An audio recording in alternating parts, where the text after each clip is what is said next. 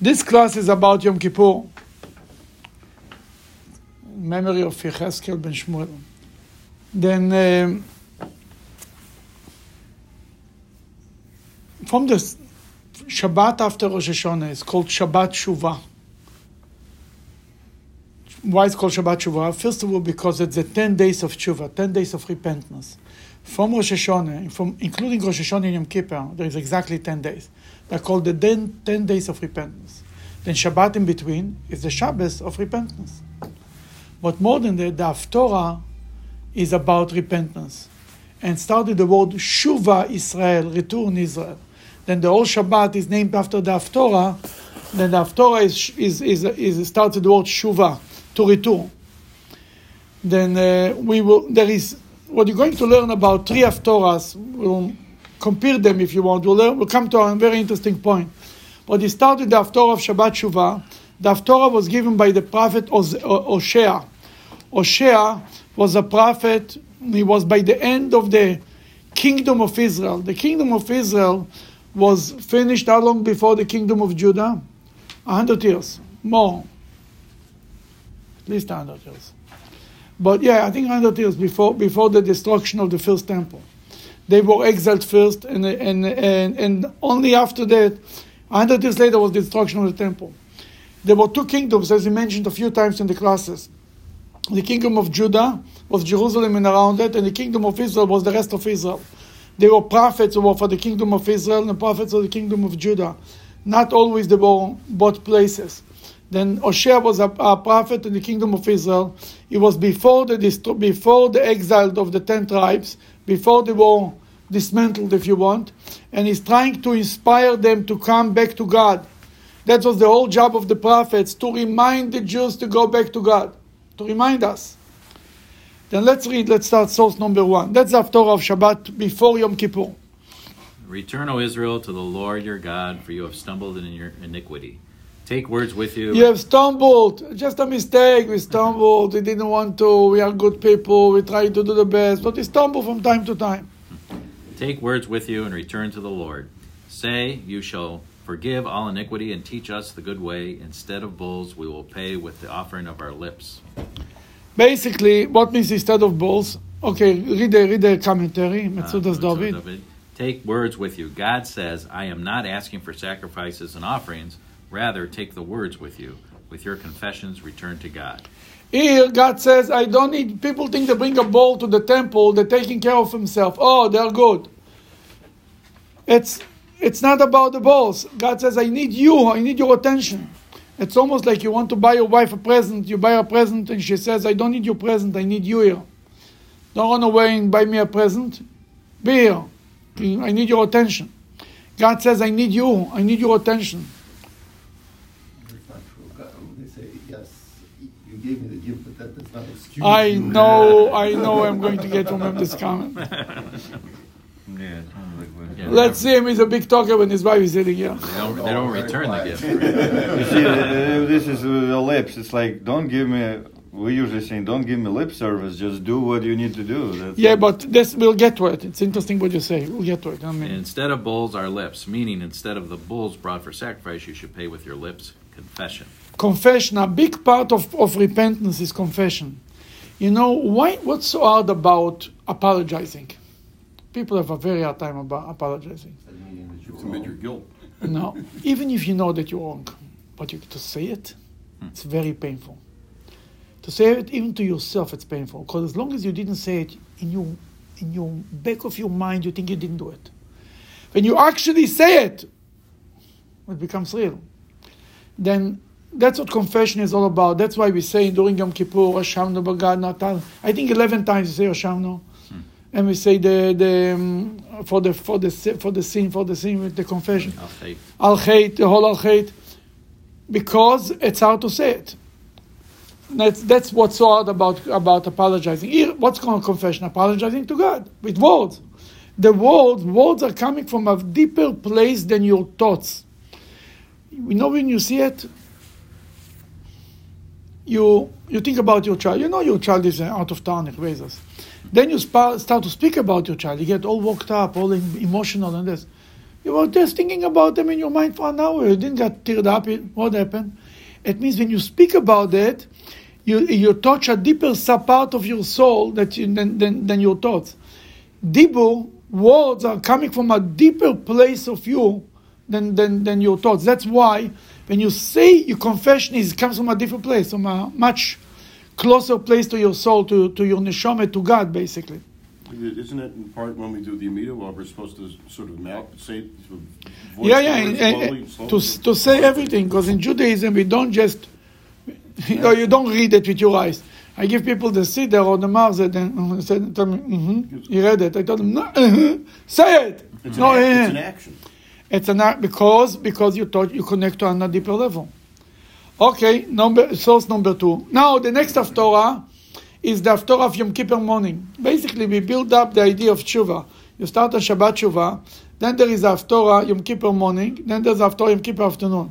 Yom Kippur service in the morning, that's a different Haftorah from the book of Isaiah, the famous prophet Isaiah. Go ahead. Isaiah, is this a fast? Yet they seek me daily, eager to learn my ways, like a nation that does what is right, that has not abandoned the laws of its God. They ask me for the right way. They are eager for the nearness of God. Why have we fasted and you did not see? We have afflicted our soul and you do not know? The Jewish people are complaining to God. We are fasting. We are afflicting ourselves. Yom Kippur, we're supposed to afflict ourselves. Afflict ourselves. Why you afflict ourselves? That the rabbis told us, because it's not written in the Bible to fast. It's written to afflict ourselves. Inui. Inui is affliction. How you afflict yourself? The rabbis told us not to eat, not to drink, not to have relations, not to wear leather shoes, and not to anoint ourselves, basically, and to take showers. But we cannot choose. We don't choose what affliction is. And people come and say they invite the mother-in-law to the house.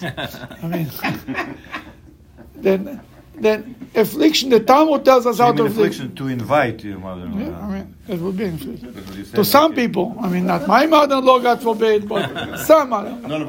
None of us. Then I'm pleading the fifth. Then the point is. He says, we are complaining to God. He says, we want to get closer to you. We are fasting. We are afflicting ourselves. Why it doesn't go? Behold, on the day of your fast, you pursue business. And from all of your debtors, you exact payment. It's lip service. You're not nice to your brothers. You're collecting money. You're fasting. And you're pursuing business. You're holding your indebtedness. You pull out the payments. Continue. Behold, for quarrel and strife you fast, and to strike with a fist of wickedness. Do not fast like this day, to make your voice heard on high.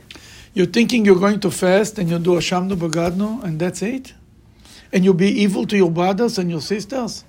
You'll be mean to the poor? Then he tells us what fast is all about. Continue. Will such be the fast I will choose, a day of man's afflicting his soul? Is it to bend his head like a fishhook and lay in sackcloth with ashes? Will you call this a fast and a favorable day to the Lord? I need you to sackcloth and fasting and be righteous to me, and you are not nice to each other? I don't need such a fast. This is a very socialist Haftorah. Continue. Okay, go ahead. Me?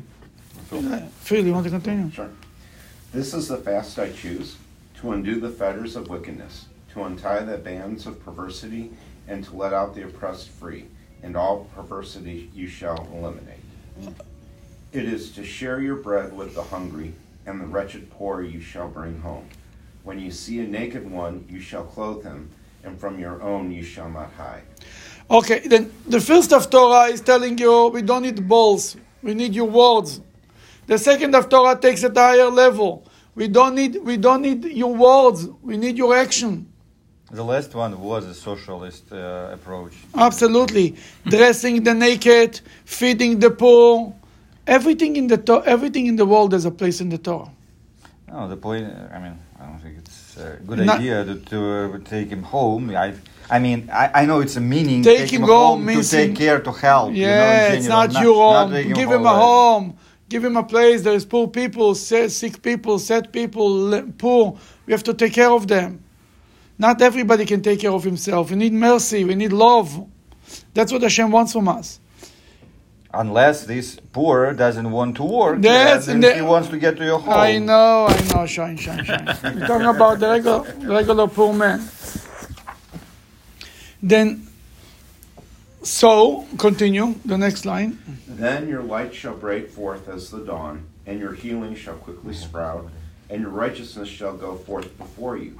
The glory of the Lord shall rally you in. Okay, then here, the Isaiah took it to a higher level. Hosea speaks, don't bring sacrifices, pray to God. Isaiah says, I don't need your prayers and your fasting. Not I don't need. Your prayers and your fasting are meaningless if you don't change your ways. If you don't treat your wife nicely, we don't need you, I'm sorry. You don't say I'm sorry 1,000 times and then you're behaving as bad as yesterday, the same thing. Your I'm sorry is worthless. That's what they're saying. Now, Hasidus takes this line on a deeper level. Dress the poor, the hungry. Who are the hungry? There is spiritual hungry people. People are starved spiritually. They never learned Torah. They never saw Jewish education. They never know anything. Then God says to the prophet, tells the Jewish people, know and learn and go out. Feed them. What means feed them?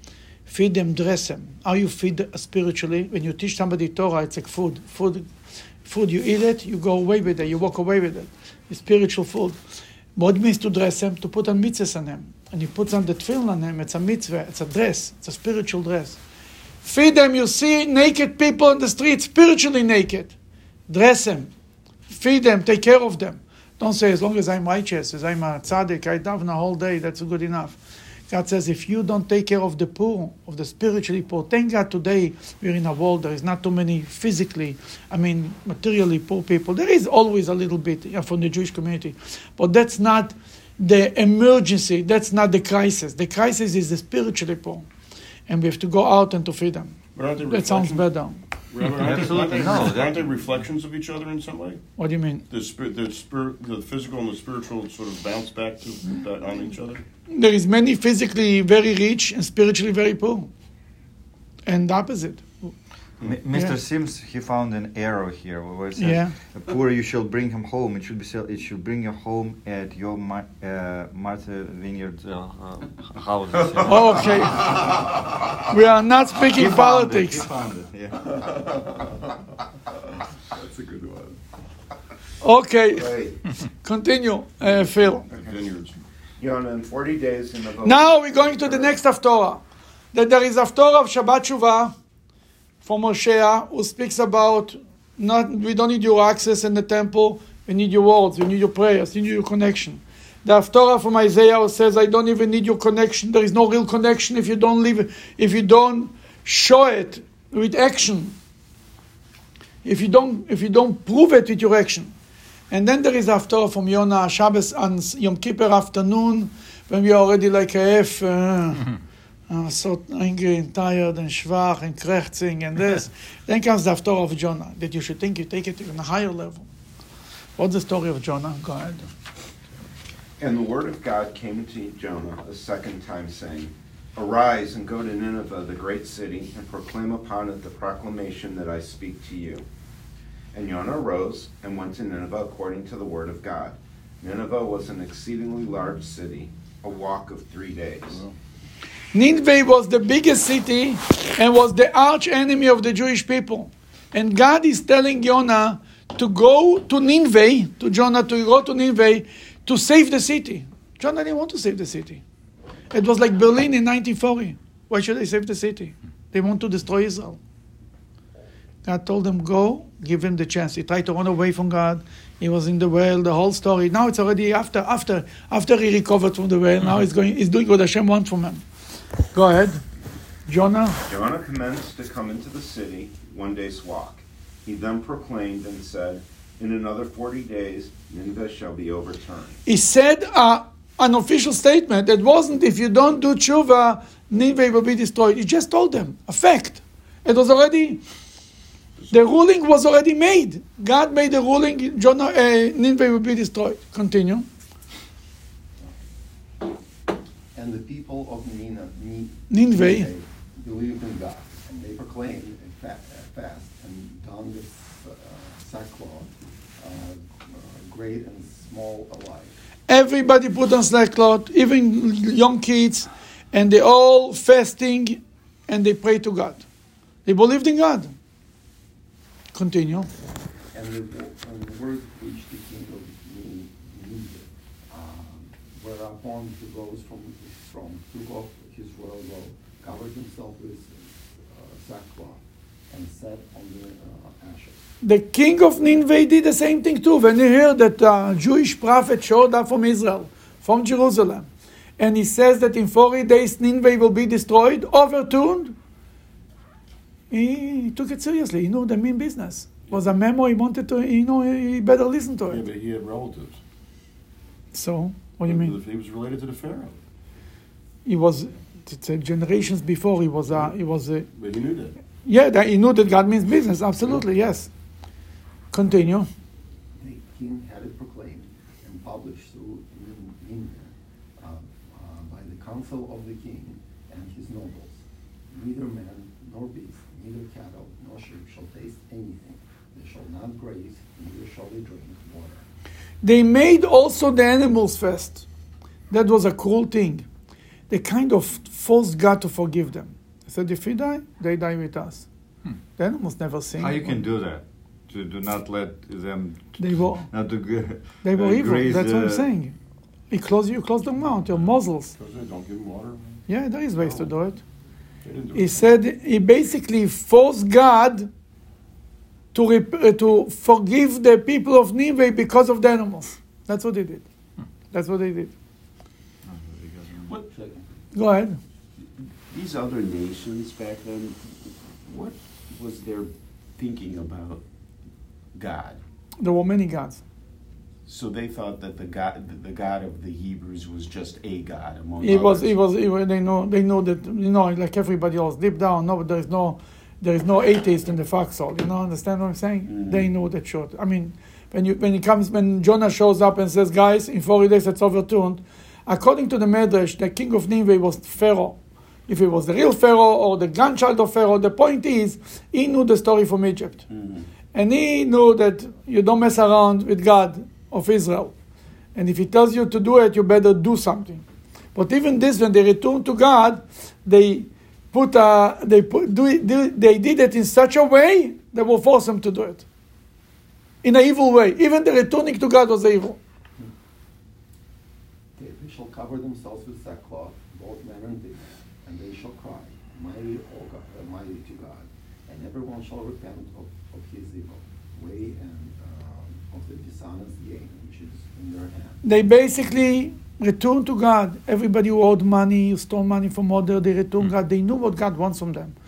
They just look what human beings are. Jonah just showed up and said, in 40 days the city is overturned. They know exactly what they need to do. Nobody needs an explanation. What should they do? Everybody knows what he needs to do. It's like you tell your children, shape up. He says, what they did wrong? He says, don't make me tell you. You know.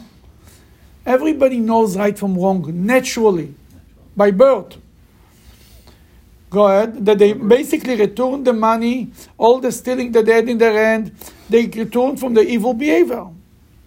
Whoever knows shall repent, and God will relent, and he will return from his burning wrath, and he will not perish.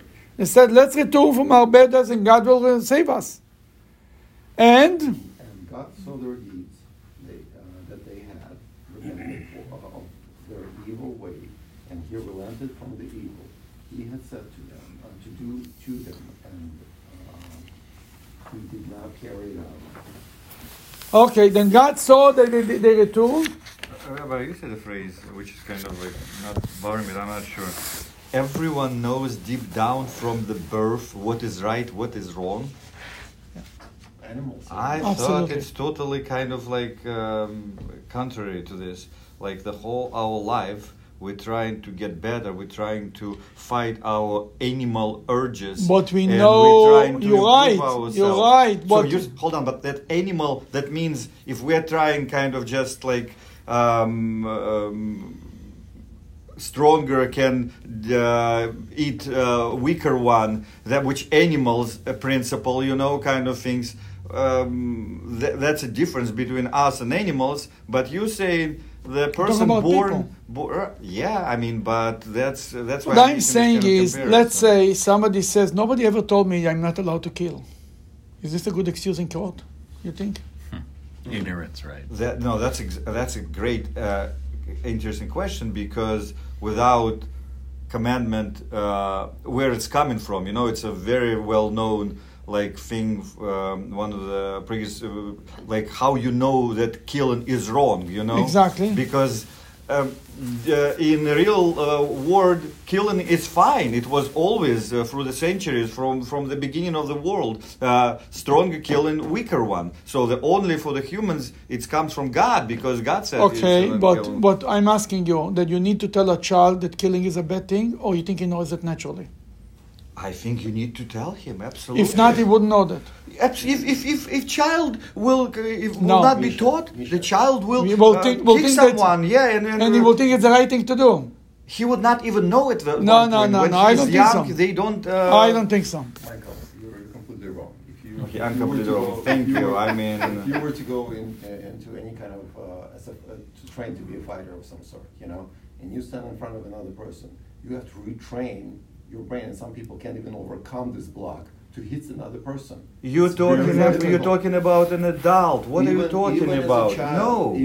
That's a learning comes from. That's you are completely wrong, my friend. Okay, that's okay. I think that naturally, in general, for sure they can justify every bad behavior. Yeah, I agree with you.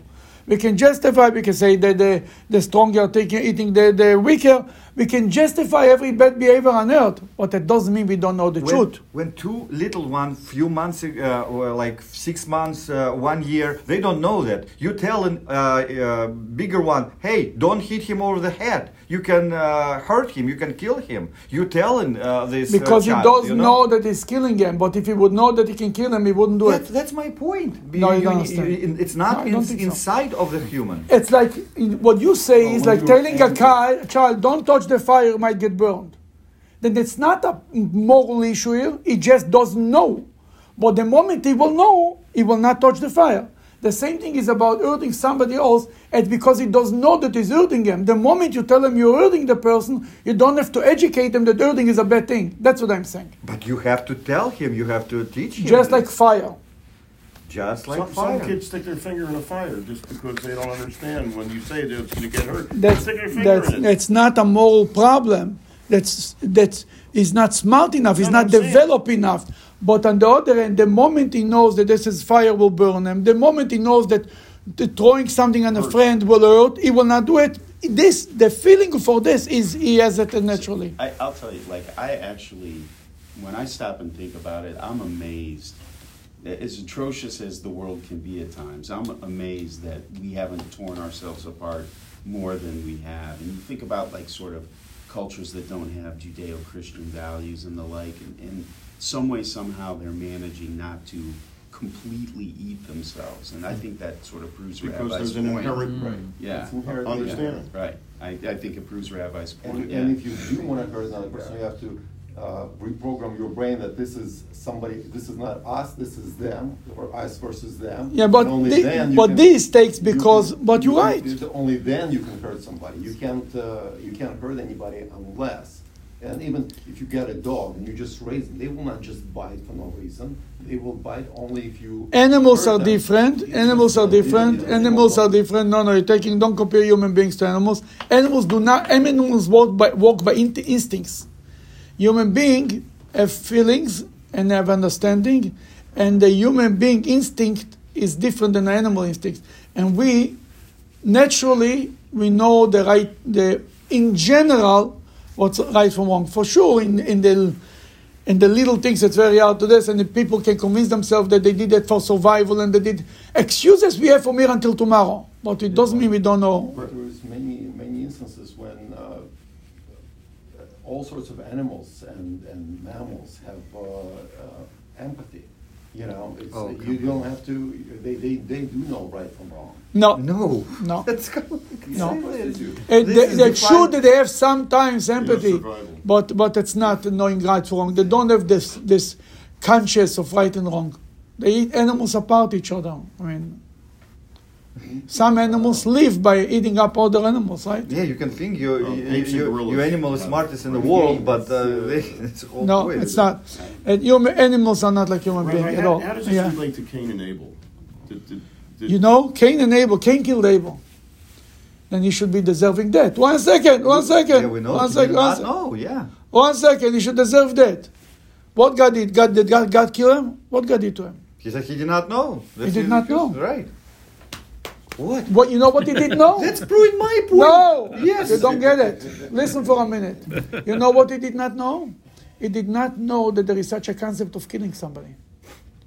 He said, I wanted to hurt them, but I didn't know they will die. He never knew didn't the know. concept of death. Terminal.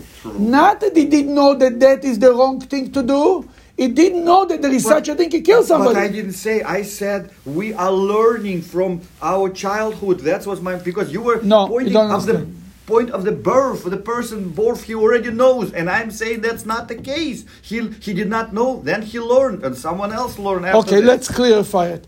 There is not knowing the information, and there is not knowing if it's right or wrong. If you not know the information, you have to teach somebody. Then when you teach him the information, right and wrong, he knows on his own. Okay? Thank you. Okay, let's learn. If not, we'll never learn. We learned. Okay. Sims. Where are we? Top of 6? Yes, Yeah. please. Regarding the repentance of the people of Nineveh, which was the purpose of their fasting and tearing of their clothes, etc., there's a broader question that needs to be addressed. What is the relationship of non-Jews with the concept of repentance? Repentance is higher than Torah and mitzvot, as is evident from the fact that nothing can... You see, repentance is a mitzvah. Just as a mitzvah to light candles, just as a mitzvah to put on film, there is a mitzvah to repent. Mitzvahs are something, hello? Mitzvahs are... Ed, you want to give his wife to sit next to him? It's okay. It's okay. You just had the whole show with your husband. You missed it in a second. She gets it every day. It's being recorded. That's good. It was very good. Yeah, you have to pay for it. You'll have to treat her for it. I'll think about it. Then the tshuva is a mitzvah. And if for non-Jews there is only 7 Noachite laws that between man and man that keeps the world a civilized place. Mitzvah to man and God is something that for the Jewish people. Then how it comes, the whole idea of tshuva, we learn from where? From the story of Nineveh, a story that non-Jews repented. Why is this story coming? We read on Yom Kippur in the evening, by the peak of Yom Kippur. But the climax of Yom Kippur, if you want. That's the question. Continue. Repentance is higher than Torah and mitzvot is evident from the fact that nothing can stand in the way of repentance. Repentance is able to atone for and rectify any transgressions of positive and negative commandments. Since rectification can only be accomplished by something that is greater and stronger than the damaged matter, it is clear that repentance has greater power than a regular positive or negative commandment. You see, what means to rectify? To rectify something, let's think, from where comes forgiveness in you? Your child is doing something that is insulting you. But you're bigger than that. And you forgive him. Because you're greater than that. That every mitzvah I do for good deed, I get reward. For a bad deed, God is upset with me. Then tshuva, repentance, has to touch in a place of God that is bigger than that. Greater than where a regular mitzvah reaches. Then it means tshuva is even, if they do not have connections to regular Torah and mitzvot, do they reach to the point of repentance with an even higher level? That's really what I'm trying to explain. You want to continue? You came in the right time. How was repentance effective in Nineveh? Regarding all of the mitzvot, the Torah states, God tells his words to Jacob, his statutes and his judgments to Israel. This means that they are given to the Jewish people only. As the verse continues, he did not do so to any of the nations. Not only are Torah and mitzvot not beneficial for non-Jews, they are even cautioned against observing them. Seemingly, this should be all the more true regarding the mitzvah of repentance, which is ever higher than the other mitzvot. Yet, nevertheless, the repentance of the people of Nineveh was so effective that it was even able to revoke a decree that had already been sealed. See, the Nineveh decree, it was already a decree. It didn't come to tell them, if you will not do tshuva, Nineveh will be overturned. He told them a statement, Nineveh is going to be overturned in 40 days. And still, their prayers, their repentance of the non-Jewish community was so effective that they could undo a sealed ruling, judgment. It says, Torah and mitzvot not beneficial for non-Jews. They even caution against observing them. I mean, for them who were living there? No. Non-Jews are not doing Torah and mitzvot. They're not allowed to. A non-Jew cannot put on film, you understand, for example? Okay. And they're not allowed to. It's not between the all Jewish. The mitzvot to this level. A mitzvot like just to do some good As stuff. I said, mitzvahs between men and men, everybody is obligated. But mitzvahs between men and God, like saying the blessing over the lulav and putting on tefillin, lighting candles, and all of these mitzvahs, this is between Jews and God. Okay. Yeah, go ahead, I'm sorry. So much so that in the time of Esther, when the Jewish people questioned whether repentance could still help them once the decree had already been sealed, they learned from the story of Nineveh that repentance is always effective. In the story of Esther, in the story of the Megillah, and it was already the decree was sealed already down by Achashverosh, and that was a reflection that it was sealed already by God. And they thought themselves it's over. They took courage from the story of Nineveh to repent, to pray to God, because they knew that He can even a decree that sealed can be turned over. And that's what they did in what Mordechai did. He put on sackcloth. We really learned to put on the sackcloth from the story of Nineveh. And he learned from the non-Jews that how is this working? That the non-Jews have more power than the Jews? What's going on here? What shuvah we have? What kind of repentance we have? What kind of repentance they do? That's the discussion. Please continue. Why do we mention the repentance at Nineveh at the high point of the Yom Kippur service? That's the most surprising association of the repentance of Nineveh with Yom Kippur service. Yom Kippur follows 30 days devoted to repentance in the month of Elul, Rosh Hashanah, and subsequent 10 days of repentance, and then Yom Kippur Eve. Over the course of this entire period, we constantly ascend to our repentance work. You see, it's a whole climbing. It's like climbing the mountain. It's like a graph, climbing up the graph. We're starting Chodesh Elul, a whole month of doing tshuva. We blow the shofar. Then it's Slichot. Last night we started Slichot at the beginning. Then comes Rosh Hashanah. Then comes the 10th day of tshuva. Then Yom Kippur, we have Kol Nidre in the morning. And in the afternoon, what is the highest level? A minute before we blow the shofar by the end of Yom Kippur. That's what he's wondering. Continue. Within the Rayat Yom Kippur itself, on which we pray 5 times, and each prayer represents a new level of repentance. Then at the conclusion of Yom Kippur, then we need to read something from the prophets of the theme of repentance. We specifically read about the repentance of Nineveh. The books of the prophets and writings from which... We read about Nineveh, that's the question. You understand? He says, we're learning, there is so many stories in the prophets of repentance. Then when we come to the highest level of Yom Kippur, we take the example from a non-Jewish community. That's what they need. We couldn't find something better, so to speak. Go ahead. The books of the prophets and writings from which the Haftorah must be selected contains a number of chapters and discuss repentance in the context of Jews. Indeed, on the Shabbat preceding Yom Kippur, the Haftorah of Return to Israel is read, and the Haftorah of Yom Kippur morning also discusses repentance practiced by Jews. Yet, when we reach the Haftorah of the high point of the day, we mention specifically the repentance of Nineveh. That's the question. We had the Haftorah from Shabbat Shuvah. We speak about Shuvah Israel, return Israel. We don't need your sacrifices. We need your confession. Then we speak about you don't need, it's not enough your fasting. It's all about the Jewish discussion. Then we bring a story from Jonah. He went to Nineveh. They made the animals starve. That's what we should learn. I mean, why from there? That's the question. Why this level? Why when we come to the climax of Yom Kippur, we have to learn a lesson of tshuva from a non-Jewish people who practice the idea of repentance. So far, the question. Okay, Rab, maybe you'll tell us the answer. 2 levels of repentance. 2 levels of repentance. In order to understand this, we need to distinguish between 2 elements of repentance, affecting the future, A, affecting the future, and B, rectifying the past. From now on, there is one element of repentance that causes a person to be regarded from the moment of repentance on as an upright and even righteous person.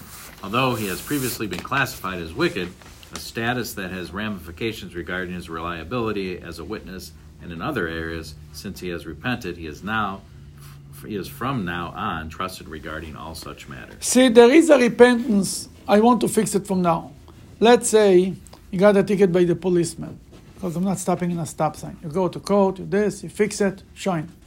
You're forgiven, can go back and take your own license and go and continue to drive. That you fixed the problem. Right? That's good enough, right? You don't need anything more than that. But then there is another situation. You insulted your wife, God forbid. Now you come and say, I'm sorry, from now on I'll pay my dues, pay my ticket. No, not good enough. You have to undo what you did. If you want you see, with the policeman, you're not looking for a relationship. You want to continue to drive. You're not looking, he should love you, not the judge, not the policeman, nothing. In a relationship, this is not good enough. It's not only, I'm clear, I can go on. I had a relationship here, and I damaged it, and I'm now trying to fix it. Now I need to bring flowers, and I need to say I'm sorry every morning and every afternoon, and every evening again. And I have to, but more than everything, to rebuild the relationship, the trust, the love. This is an all different level. And that's the second level, what you're talking about. I thought like earrings will always do this, you know? You think? He knows better. He pretends. No, I don't. Yeah, absolutely pretends. Go ahead, continue. Rectifying. The relationship with the police officer is always better. That's what I'm saying. That sounds good. How many earrings you should have, right? Would never be enough. Not from you. I don't know. When I get pulled over, I usually offer the policeman an earring. Nowadays, you will have time right. You know? Rectifying the past. But there is also a higher level of repentance in which the sin is retroactively uprooted to the extent that the person is pleasant and beloved in God's eyes as if he has never transgressed. Such a penitent receives great reward in the place where he stands. Even completely righteous people cannot stand. This shows that the person has no residual stain whatsoever. This is the second level is I want to undo what I did. Not only from now on, God will forgive you, you get a good ear. I sinned, I hurt God, I insulted him, I ruined my relationship. I used to have with God an amazing relationship. Now, he will not punish me. Fine, go, have a nice day, goodbye. You have a friend, you had a great relationship with him. Then you hurt him, you distrust him. You lost his trust, you gave out a secret, and he was very disappointed. Then you come and say, I'm sorry. He tells you, no problem, sorry. But a relationship will never be the same. It's over. Now you want to undo it. You want to rebuild the relationship, that you gain his trust again. For this, you have to work very, very hard to gain his trust. That's the difference between the Nineveh repentance and the Jewish repentance. It's not only the Nineveh repentance is ahead from now on. God forgive them. He changed the rule. Nineveh is not overturned. They moved on with life. God likes us, doesn't like it. Too bad. We never had a relationship to begin with. The Jewish people, that's not enough for them. We are married to God. We want a relationship with God, not just we don't want to be punished, not just want a good ear, we want a relationship with God. That's what it's all about. And it's a big difference between these two levels of tshuva, of repentance. Continue.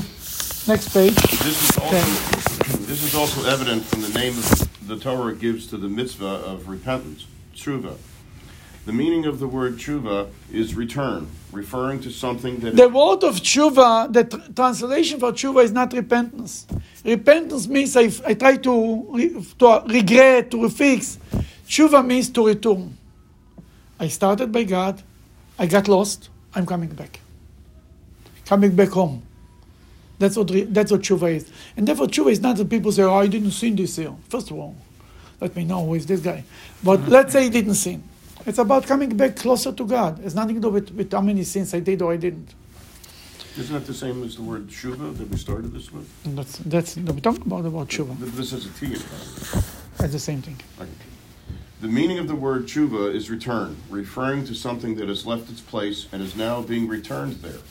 This can only be said about the past, that the person strayed from God's path with regards to a particular matter and ended up in an unholy place. And the effect of repentance is to remove the person from there and return him to his place. Now, returning to his place, this is now, he has to undo, the whole idea of sacrifices. We spoke before, God doesn't want your bull, your sacrifice, because sacrifice comes after I repented, after I regretted, after I changed my ways. Then I bring a sacrifice, it's like the earring, it's like the flowers. But you cannot do that. That's what is Isaiah telling the Jews? He says, you're bringing balls. Hosea comes and tells the Jews, you're bringing balls and you not even say, I'm sorry? One level. Then Isaiah says, you're going to say, I'm sorry and continue to do the same thing and you think you're fixing your relationship? First of all, we have to, tshuva means turning around. Like we said, it's returning, right? You get lost on the highway.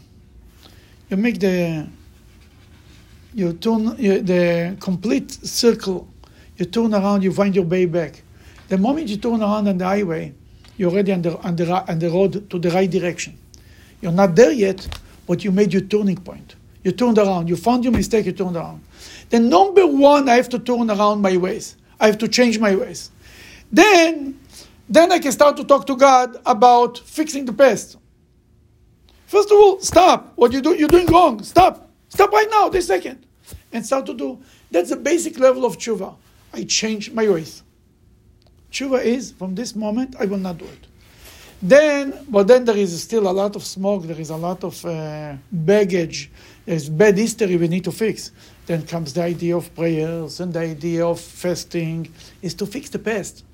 Then there is the idea of bringing a sacrifice, of doing extra good deed, going the extra mile. But the first level is changing the ways. That was Nineveh. Changing the ways. They stopped. They stopped. Then it's all fixing. Then the two levels, that's what you are talking about. Continue. Can I ask a question? Please. So repentance comes before sacrifice. So much before. Yeah, so when you're talking about a sin offering, like the sacrifice of an animal, why...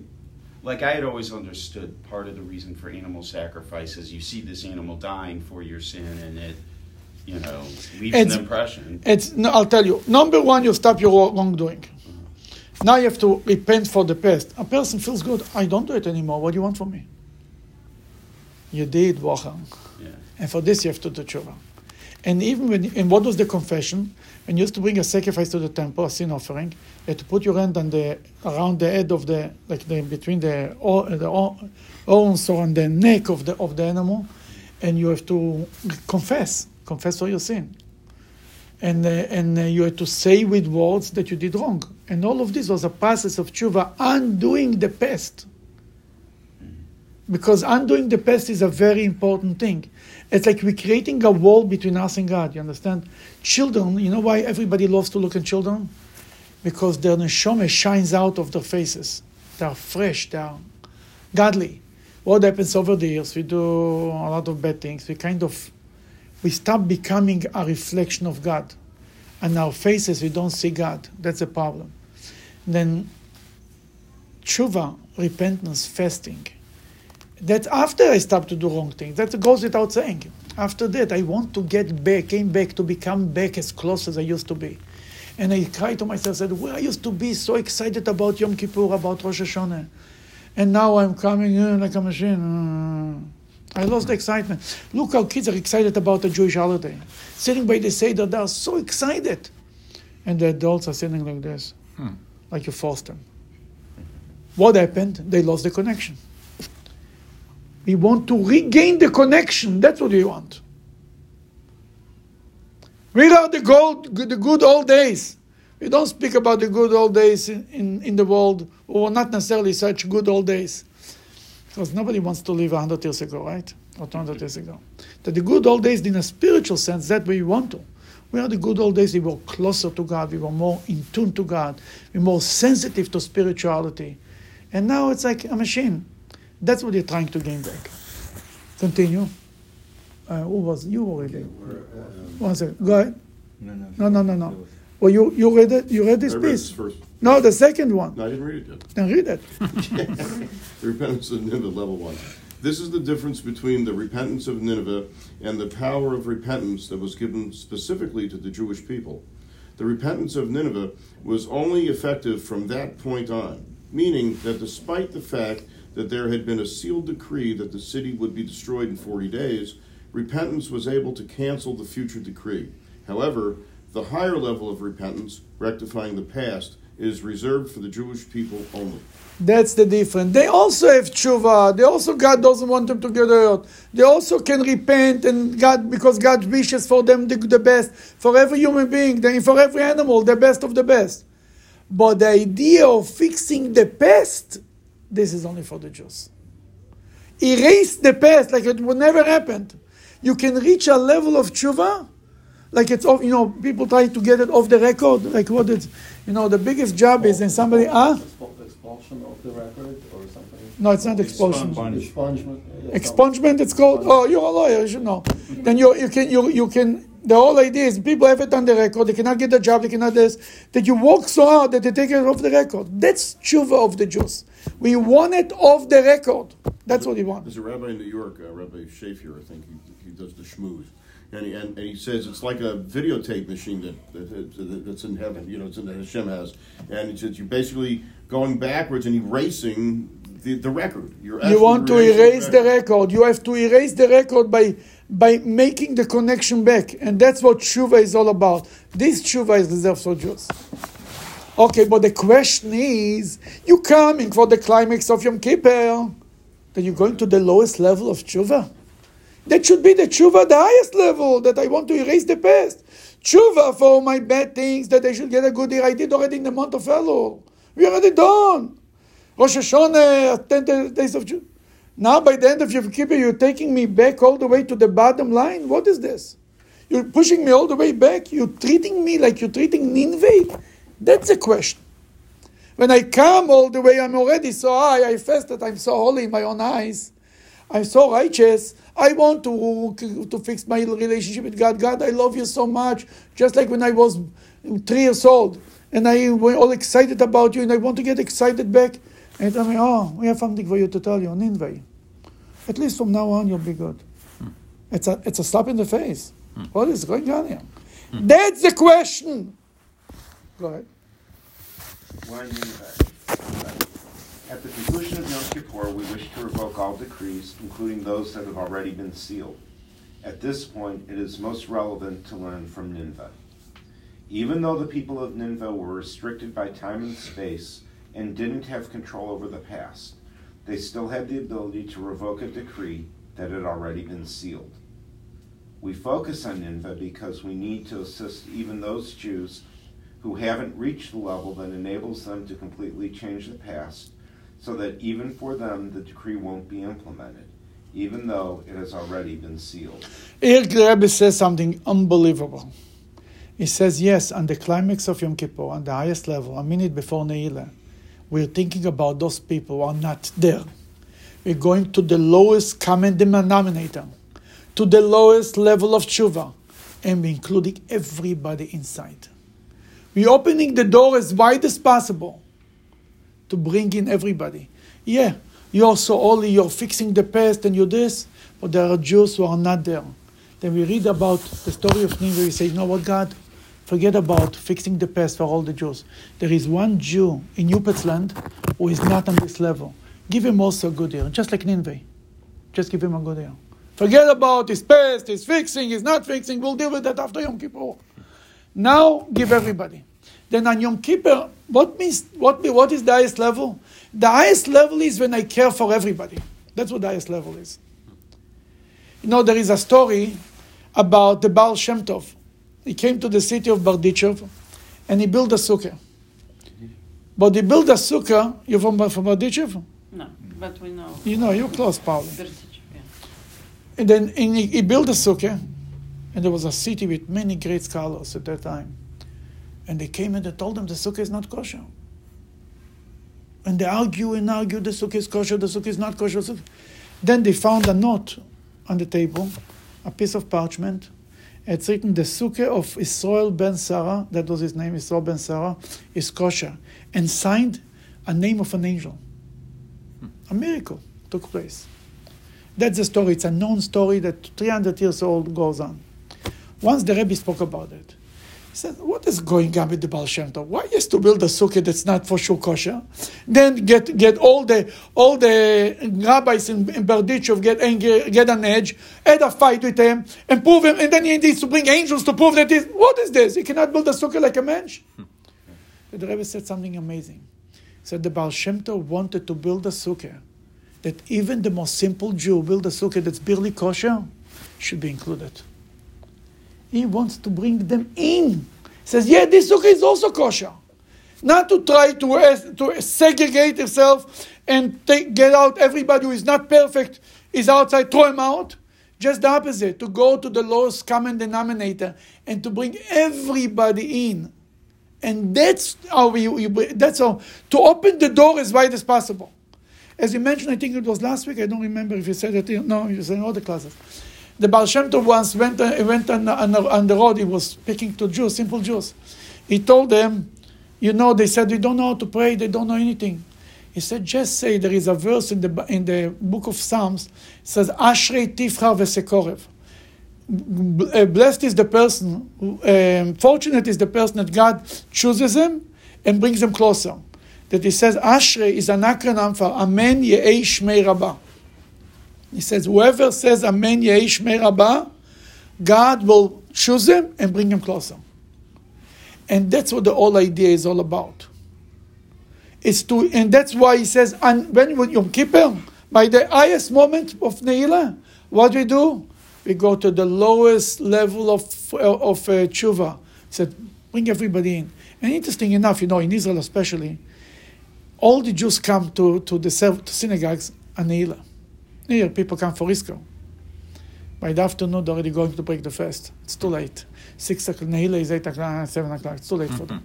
But it's interesting, every year I see it every year over the years. Every year, the numbers of people who come to Ne'ilah is bigger and bigger and bigger.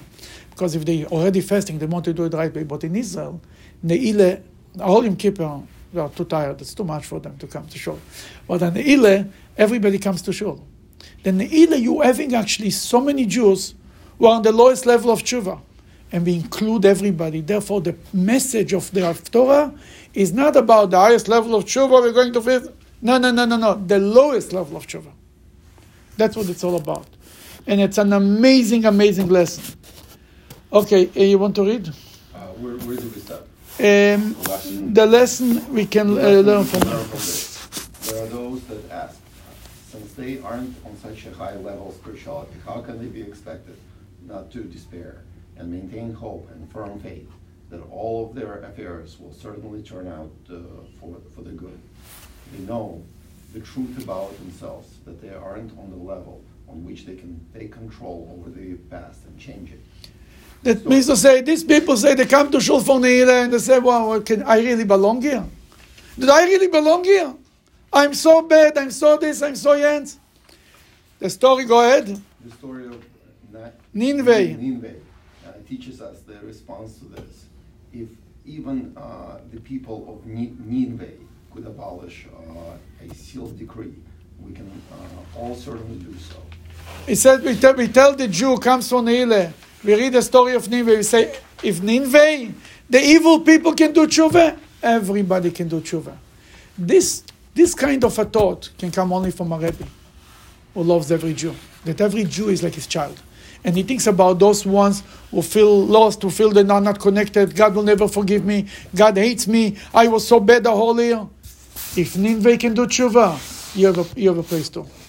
But what's interesting was like concept I never heard even that you're trying to to overturn sealed decree. Like this is like that's you can even try to do that. That's the whole point of Yom Kippur. I mean, when it's sealed, that's it. Because God is like our Father. Even when you tell your child, it's done, it's sealed, I'll never let you do it. Oh yeah. And there's okay, she's crying so long. Little crying, that's it. Exactly. We'll do it. That's exactly as with God, the same thing. God is our Father. We cry enough until He says, okay, Shine, do it. At some level, does Sukkot have something to do with that the decree?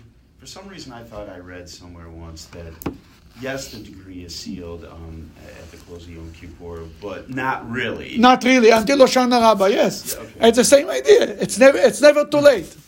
There is still a way to turn things around. Thank you very much. Have a nice day.